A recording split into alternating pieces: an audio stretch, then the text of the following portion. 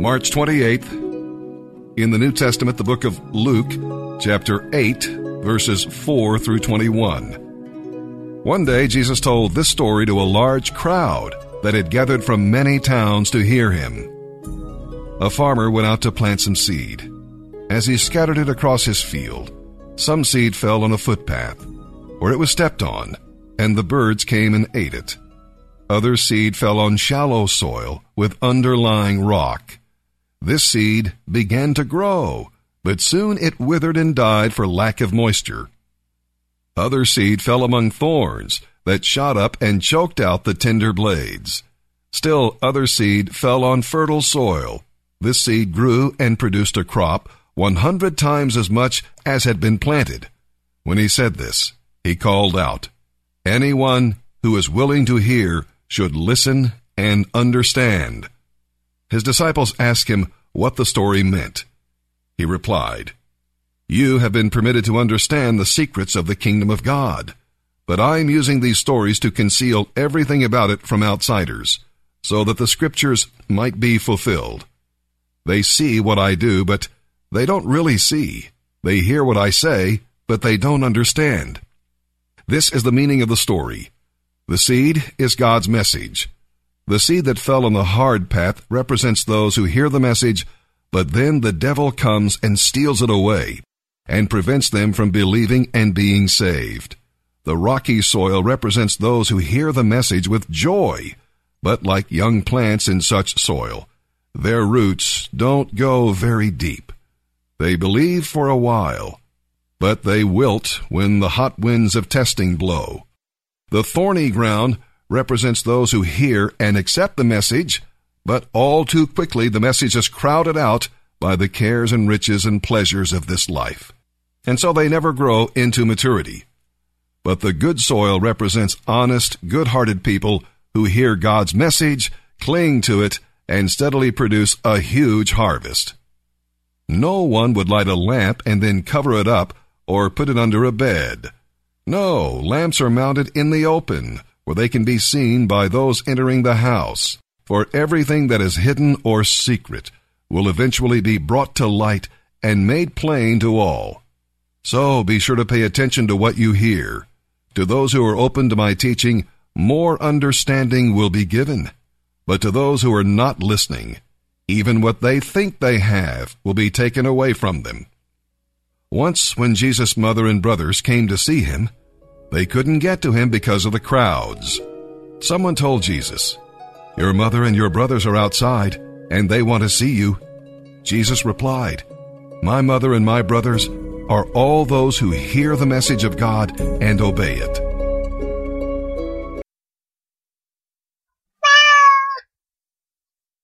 It is not the movement of the clock that produces the newness of life.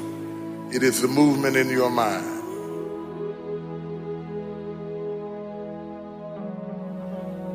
You're going to hear all kinds of things said about you. Throw it behind you. The enemies that you see today, you will see them no more. No weapon formed against you shall be able to prosper. Every tongue that riseth against you, God will condemn. This is my time. Truth of the matter is, everybody in here is going through a change. You don't have to be ashamed of yours. We are all in the process of transforming to a higher, better expression of myself. Let this be the year that I birth a higher, better expression of myself. Don't let the habits of my past stop me from this metamorphosis. New year, new me. New year, new me. What separates us is transformation. The possibility of change. The desire to evolve. The passion to get up off the ground and stop eating dirt. I'm tired of doing what I used to do. If I always do what I've always done, I'll always be where I've always been. I'm going to throw it behind me. There's somebody in this room that nobody would think would be in a church tonight, but you drew them to this place tonight because you want them to be a new me and a new year and have a new attitude and a new mind. Because the real battleground is in your mind. That's where the fight is. You lay down with it. You get up with it. You go to work with it. You can't digest your food because of it. Smiling in front of people and nobody knows that there's gunfire going off in your head. It's not a geographical location. It's not debt. It's not money. It's not haters. It's not enemies. It's not liars. It's not backbiters. That's not the battleground. Stop wasting your weapons on what people say, because it is not what they say about you that matters. It is what you say about you that threatens your destiny. You will never be defeated by what they say about you. You will be defeated by what you say about you.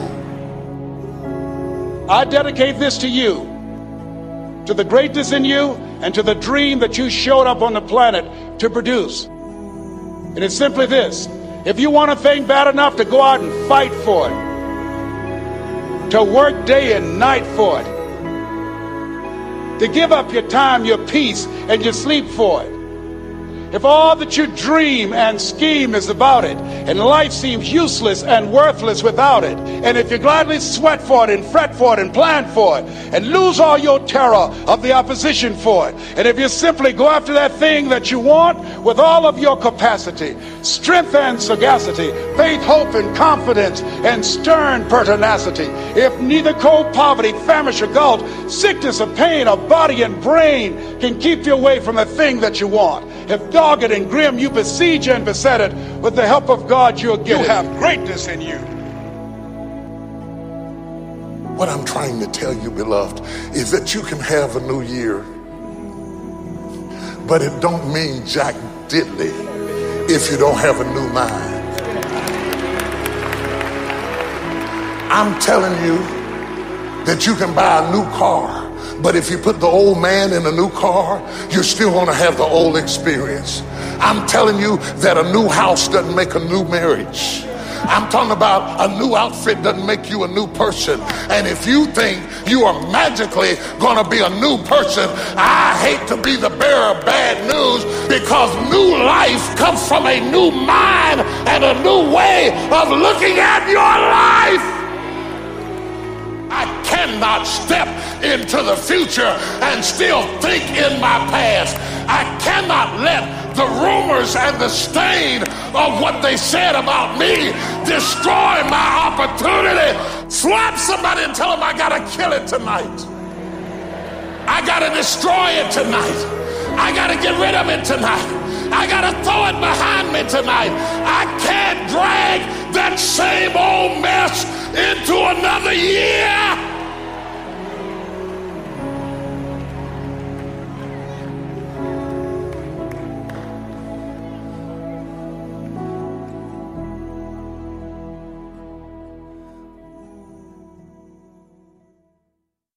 Psalm chapter 69, verses 19 through 36. You know the insults I endure, the humiliation and disgrace. You have seen all my enemies, and know what they have said. Their insults have broken my heart, and I am in despair. If only one person would show some pity, if only one would turn and comfort me. But instead, they give me poison for food. They offer me sour wine to satisfy my thirst. Let the bountiful table set before them become a snare, and let their security become a trap.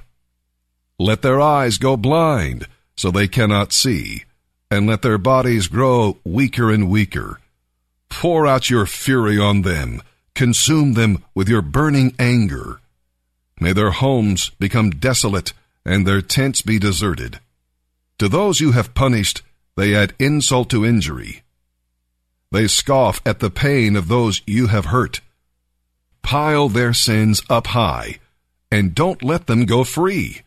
Erase their names from the book of life. Don't let them be counted among the righteous. I'm suffering and in pain. Rescue me, O God, by your saving power. Then I will praise God's name with singing, and I will honor him with thanksgiving. For this will please the Lord more than sacrificing an ox or presenting a bull with its horns and hooves. The humble will see their God at work and be glad. Let all who seek God's help live in joy, for the Lord hears the cries of his needy ones. He does not despise his people who are oppressed. Praise him, O heaven and earth, the seas, and all that move in them. For God will save Jerusalem and rebuild the towns of Judah. His people will live there and take possession of the land. The descendants of those who obey him will inherit the land, and those who love him will live there in safety. Proverbs chapter 12, verses 2 and 3. The Lord approves of those who are good, but he condemns those who plan wickedness. Wickedness never brings stability. Only the godly have deep roots.